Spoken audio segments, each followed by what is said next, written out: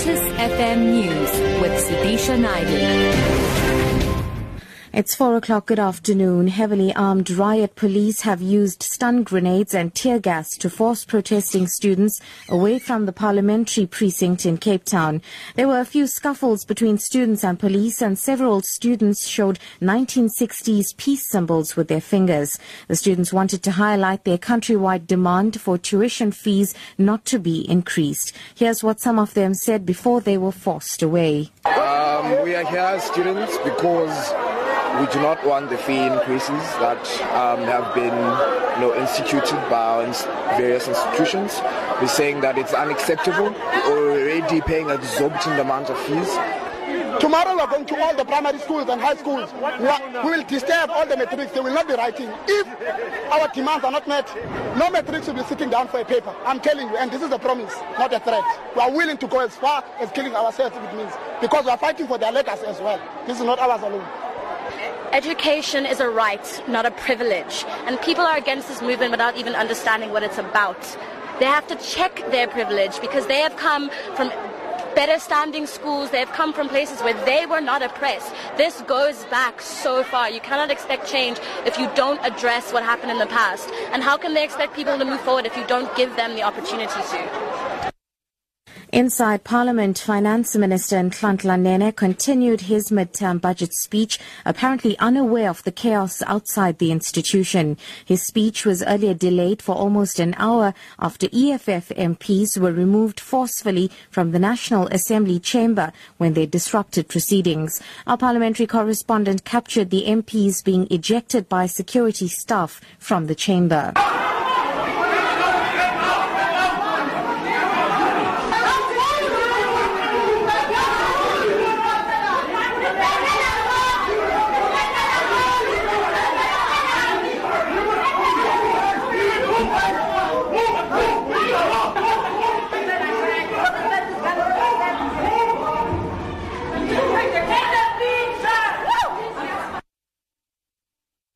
In other news now, a few journalists are still camped outside the home of Oscar Pistorius' uncle, Arnold Pistorius, in Waterkloof, east of Pretoria.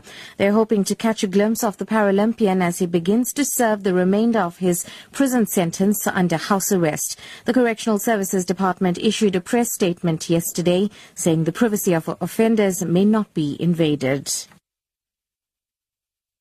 And wrapping up abroad, Israeli Prime Minister Benjamin Netanyahu is facing criticism after suggesting that a Palestinian leader persuaded Hitler to carry out the Holocaust.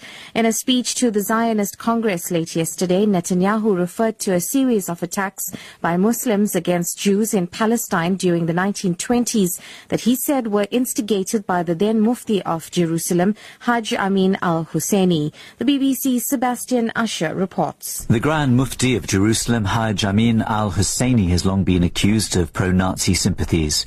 But in a speech to the World Zionist Congress, Mr. Netanyahu has gone much further. According to him, Hitler told the Mufti in 1941 that he wanted to expel the Jews from Europe.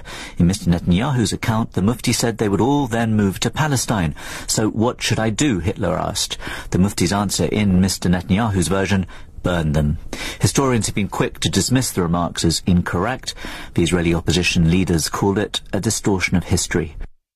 Top story: heavily armed riot police have used stun grenades and tear gas to force protesting students away from the Parliamentary precinct in Cape Town. I'm SUDISHA for Lotus FM News. I'll be back at 4:30 with headlines.